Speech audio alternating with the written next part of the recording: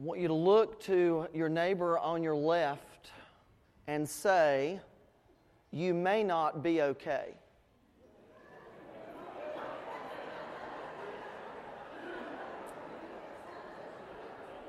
Look to your neighbor on your right and say, "You may not be okay."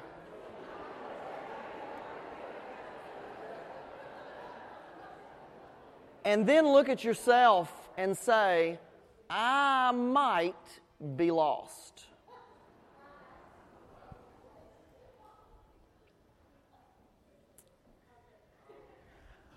I've been in the Baptist church for 41 years, and I'm only 40. I think I know what it means to be Baptist. I think I know what it means to be a Christian. In the churches that I was reared, which were very similar to this one and similar to what you would find in all walks of Baptist life, and for that matter, evangelical life, to be a follower, to be a Christian, is to be a follower of Jesus. But a lot of times it has been equated with believing the right things. In other words, if you believe like me, then you're in my camp. If you believe like me, and we're like-minded, then you're okay. But if you dare to believe outside of what I deem as orthodox or what I deem as okay, then you're lost. Now, over the years, there's different terms that we've used to describe that. When we want to demonize somebody of an opposing viewpoint, we will either call them a liberal or we'll call them a fundamentalist conservative. And now we've gotten better at it, so we'll call someone and we'll say, well, they're a conservative or they're a progressive. The truth is that that theology, that the study of God, the things that we believe, they are neither liberal nor conservative. They're either right or they're wrong. And a lot of times you and I don't know exactly what to believe about things, and that doesn't mean that there's not an absolute truth about what those things might be. But if you've been in Baptist church or you've been in evangelical circles as long as I have, and a lot longer for many of you, sometimes we have bought into the idea that really the demonstration of the Christian life, the envelopment of the Christian life, or if we had to define the Christian life, it is a life of service. It is a life of doing. And for many of us, we have been busy for decades. And a lot of times through that process, we've bought into the idea that doing is the same as being. That doing the right thing is sufficient. That doing is the belief in itself. Because we'll say faith without works is dead, to quote the Scripture. But over the years, there have been a lot of people. I've had a lot of leaders under me, a lot of deacons, a lot of Sunday school teachers, a lot of lay leadership. I've worked with a number of staff people. And I've noticed that on many fronts, in many arenas, down many avenues and many journeys. And in particular, I'm going to recall a particular conversation I had with a deacon at a church where I served, who had served in that role for a number of decades, who was esteemed highly by those around him, who always was encouraging and fun-loving and just fun to be with. But as he got up in years and his mental faculties were not as sharp as what they had once been, and he was able to recognize that, we were out on a fishing boat, he and I by ourselves, and he made this following statement. Todd, I hope that in the end that I've done enough to go to heaven. I was floored. And some of you in this room would say, well, I don't really see what's wrong with that. I mean, because a litmus test of your faith is doing. Doing and being are two different things. We do what we do as a demonstration of what God has done through Jesus Christ in our hearts and mind. Now, I've been in some churches, I've pastored a church where it was all about doing and not really about being. They would have given you the shirt off of their back. They would have engaged the culture for socially to provide meals and to provide help, to provide assistance. But they didn't couple that with the tools of the gospel or the gospel message. I've been in others that are all about giving them Jesus, but don't really give them physically what they so desperately need. It's very hard to talk about Jesus as the bread of life when the people that you're talking to struggle to have food on their table. I hope that what I've done has been enough. Service is equated with holiness. Service is equated because I was busy in life, because I was busy for Jesus. Then somehow that's going to equal the blessing of eternity for the kingdom. And there's many of us in this room, no doubt, that have bought into that lie. That by doing, you somehow seal your fate and your ticket to spend eternity with Jesus.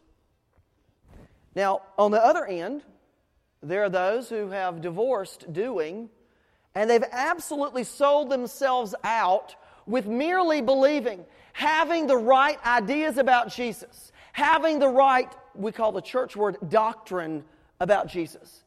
And they can tell you about the doctrine of Christ. They can tell you about His humanity, His divinity. They can tell you all the details, the historical facts of Jesus.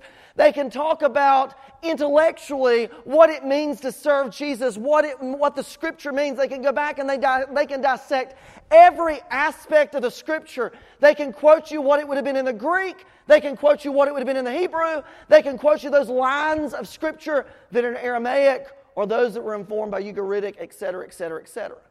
And if you're here this morning and you don't know what Ugaritic is, don't worry about it. And they have become what I will call modern-day Gnostics. They know a lot about God. They know a lot about God as revealed in the person of Jesus. But my friends, they don't know Him. The world is full of people that know a lot about everything. But the interesting call of Jesus is not nearly to know more. It's to know Him.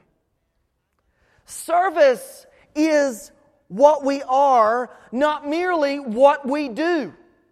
If you look in verse 24 of the passage, John chapter 12, after Jesus says the hour has come for the Son of Man to be glorified, He says, "Very truly I tell you, unless a kernel of wheat falls to the ground and dies, it remains only a single seed, but if it dies, it produces many seeds." We are that kernel. We are that seed. And unless you and I die, we will never produce the harvest that God has intended to produce through us. Service is what we are. It is not merely what we do. Dying to self is foundational to the Christian life, to being a follower of Jesus. Right beliefs do not necessarily lead to right behavior. If you need an example, you could just talk to me. I'm a person that was reared in the church. I had all the right beliefs. I never believed in heresy. At least it wasn't my intentions. Now, I have been labeled a heretic by some, but that's okay, because a heretic is anyone that doesn't agree with you. That's what a heretic is, okay? And so I've been branded a heretic, but I've always tried to be centered in the right belief, and I've had the right beliefs pretty much my entire life. In fact, when I was ordained, as I was sitting amongst that panel of people and my wife was in the room, one of the things that really caused them drama is because, I could tell you everything there was to know about the divinity of Christ, about the work of the Holy Spirit, give you all the answers to the doctrine, go back through the church councils, go back through the church fathers, tell you who quoted what. I could tell you what Erasmus thought. I could tell you what Origen thought. I could tell you what Augustine of Hippo thought. I could tell you all these people, St. Thomas Aquinas and all these others that influenced the theology and the belief system that we have now. Even I could talk to you about Karl Barth, and I could talk to you all about Rudolf Bultmann and all these other names of people that many lay people don't ever engage with. I could give you an answer to the knowledge that was within me. But when they asked me, how did you become a believer? I made the statement, I said, I've never known life without Jesus. And that greatly troubled them. It greatly troubled them because what they were looking for is a moment in time where I had come to know Christ. Why were they looking for that moment in time? And in fact, an exact moment, hour, second, and date. And I couldn't give them a date. Because they were so regimented and so trained to look for what they believed was the litmus test of faith, that they failed to know that some people, and some of you in this very room, you don't know the exact day. I just know that over a season of time, I became very aware that God is in control, and I'm not, even though sometimes I've tried to be. That when I sin in a very elementary state of function, that every time we sin, what we are doing is, if God is on His throne and He's ruler and Lord over all of our lives as people who are followers of Jesus, every time I sin, what I'm doing is I'm kicking God to the curb and saying, I think I know better about this situation. I think I'm going to do what I want to do because I desire what I want to do, and what I want to do matters because in this world in which we live and the culture in which we have developed, it's all about me. So every time we sin, we're kicking God to the curb. Now, I don't know about you, but that kind of affects my view of sin. Sin may be fun. That's why we struggle to have our allegiance to Christ. But when we understand sin as kicking God to the curb, there are very few people that don't believe in God that would want to kick God to the curb just to cross their T and dot their I to make sure they don't offend the potential for the Holy One. And so I didn't fit the paradigm. I had all the right beliefs growing up, but right beliefs didn't always lend itself for me to choose right behavior. And I'm not saying that right beliefs are not important. I'm not saying that right doctrine is not important. But doctrines don't save. Jesus does. And there's a difference between what we believe and what we do. Hopefully there's a correlation of the two. There's a similarity between the two, but they're not one and the same. Service is what we are rather than what we do. And if you are a person that is thinking to yourself, I just hope when I get to the end of my journey of life that I've done enough, I've said enough, I've been nice enough, that God's going to let me in. And what I want to tell you is, if you are that person today, you will spend eternity separated from God. Because it's not about doing. It's not about the sum total of your good deeds weighed against the sum total of your bad deeds or your deeds that are indifferent. It's about knowing Jesus. And not just knowing knowledge, knowing Him. Discipleship is not based on our knowledge of Jesus. Discipleship is based, that is, our fellowship of Jesus is based on our devotion to Jesus and not on a particular belief or doctrine. And so my second point is this, that because of that, we struggle between our beliefs, our personal beliefs, and our personal relationship with God. And I've thought long and hard about this over a number of years. And the reality is, whether you are a believer or whether you're not a believer, if you're in our culture today, there are many people, listen, at every college campus, every major institution, have causes that you and I can join. You and I can enjoy them. You and I can join them. You and I can wave the banner for whatever cause we want to do. And in this day and time, there are many in the local church that are far more willing to take up the cause rather than to take up Jesus. I want you to think about it. Think about our world. We are more divisive, more divided today than at ever before in modern history. Every night I watch the news. Every night, whether it's CBS, CNN, MSNBC, Fox, whatever. It's the same wah, wah, wah, wah, wah, wah, wah, wah, wah, wah, wah. And some are here and some are there, and they're not going to come together. In fact, not only are they not going to come together, not only are they not going to work together, but they are going to demonize the others. Why? Because they're far more faithful to their cause than they're faithful to the one who calls. And in the church, similar thing happens. Many churches, good, God-fearing people, and this gentleman, this deacon that I talked to some years ago, he was a God-fearing man. He was being very authentic and transparent and honest about his relationship with God. I just hope when all is said and done that what I've done has been good enough to get me in.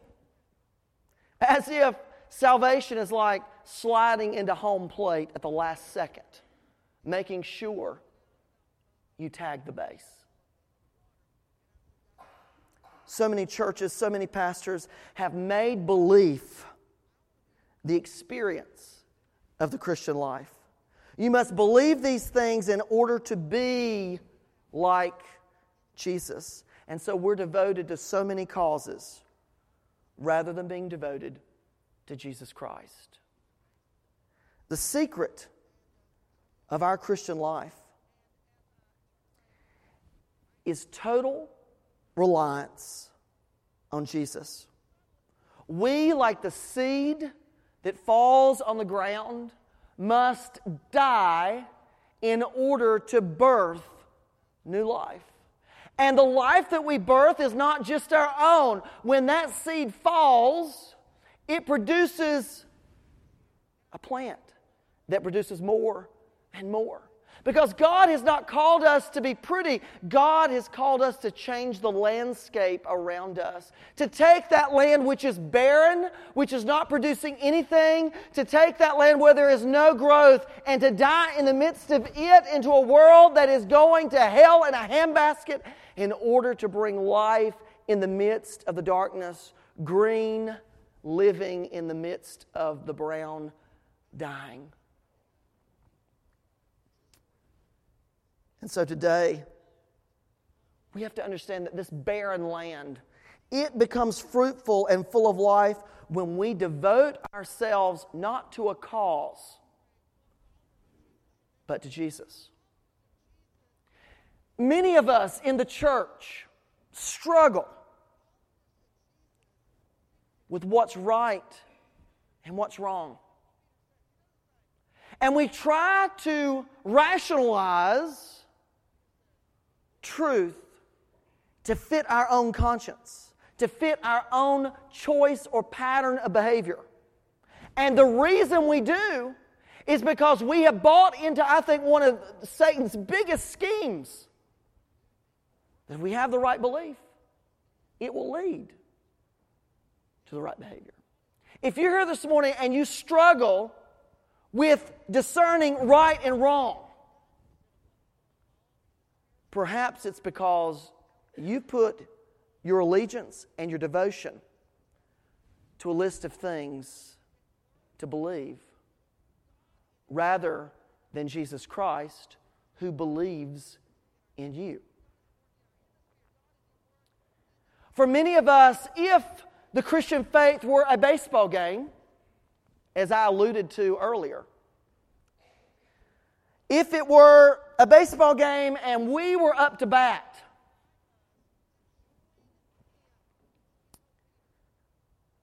the pitch could be high, the pitch could be low, the pitch could be to the left or the pitch could be to the right. It makes no matter, makes no difference what the pitch is. When you're up to bat, you need to hit the ball. And so when we come up to bat, we hit it. And we hit it pretty hard. And it soars over the pitcher's mound. It soars over shortstop. It soars into the middle of center field. And the guy in center field is counting rocks around him. He doesn't even notice that you've hit the ball. And you go around first, and you head towards second, and you look as you round the bases of second base, you look over your shoulder, and you see that the guy is going to pick up the ball, and you're rounding towards third, and as you round third, you're focused on home plate, and home plate is your prize. And you can sense, honestly, you can sense the air on the ball that is left that outfield as it rushes in towards that home plate, so that you will be called out at home plate, but you listen, you run with all of your might. You run with diligence. You've rounded all of those bases, and you are set your course on the prize that lies before you. You want to score. You want to make a run. And so you throw yourself at home plate just in the nick of time. And there's a cloud of smoke. There's a cloud of dust all around you as you slide into home, and that ball comes in as you're sliding, and that catcher is positioned in the right place at the right time, and the crowd around you, those saints of God that have cheered you on all this time, they believe that you're safe because they saw you slide into that plate, and they believe that you slid into that plate before the catcher ever got the ball to tag you out. As the dust settles, your team goes wild. Your team at the church, because you have finished, and you have finished well, and you have scored a run for your team. But out of that pandemonium, and out of that chaos, and out of all that dust, when that dust settles, you can hear the faint cry of the umpire that says, "You are out. You're out." And you're not out because you missed the base at home plate. You're not out because the catcher got to you before you got to home plate. You're out because you never tagged first base when you went past it. What's first base? It's not the right belief. It's Jesus. Some of you have passed by first base. You were in the vicinity of it. You were so close, but you never tagged it.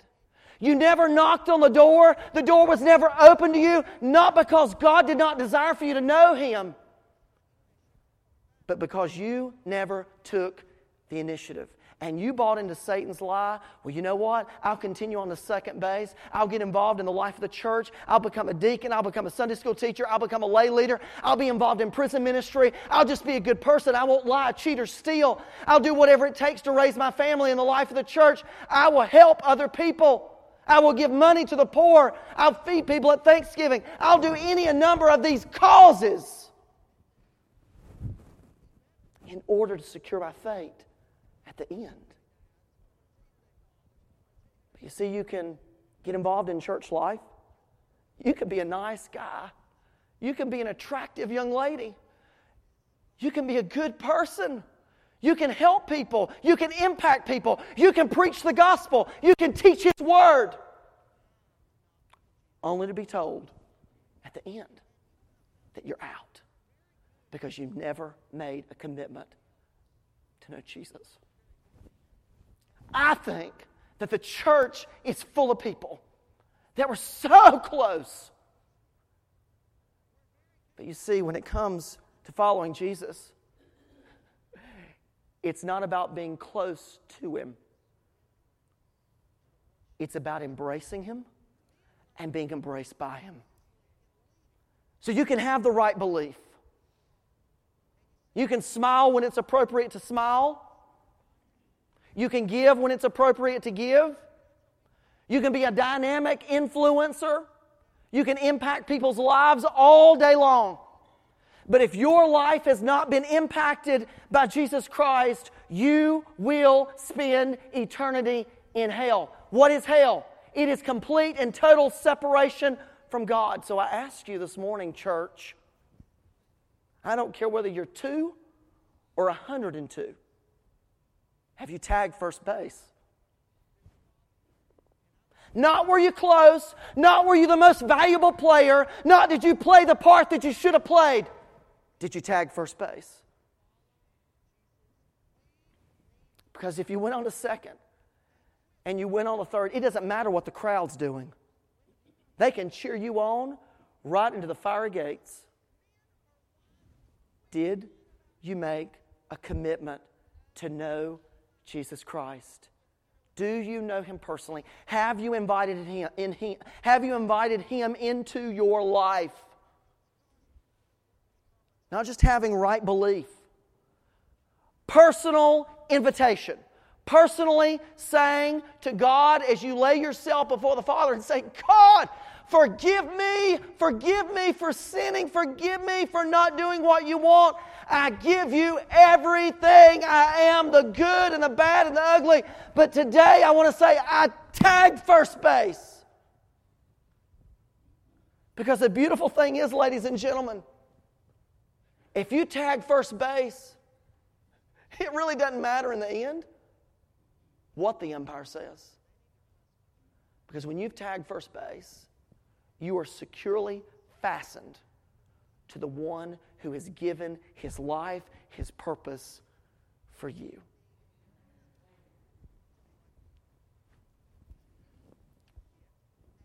So I asked you in the beginning, as you look to the left and as you look to the right, you ask the person, or you said to the person, you may be in trouble. And then you looked at yourself, I may be lost. This morning in this invitation, the invitation is very, very simple. It's to tag, it's to touch first base. It's to commit to Jesus Christ. It's to give Him your whole outfit, the good and the bad and the ugly. So that I don't have to go on a fishing boat years from now and sit with you as a senior adult and you as a leader in the senior adult leadership say to me, Todd, I just hope in the end that what I've done has been good enough. Let me tell you, you and I will never do anything good enough to get us there. It's not about what we do. It's about what God has done in the person of Jesus Christ. And He gives us a hope beyond hope. So if you're playing a game in your life, if you've bought into this idea that all you really have to do is to know, to be smart, to be intellectual, you can know the Bible backwards and forwards in any language that you choose to know or want to know. You can know every fact. You can be far brighter, smarter than anybody in this room or in this world. But if you don't know Jesus personally, all the good in the world will not fan the fires of hell and prevent you from experiencing eternal damnation away from the God who has purposed you for far better. Have you tagged first base? Have you tagged first base? Have you tagged first base?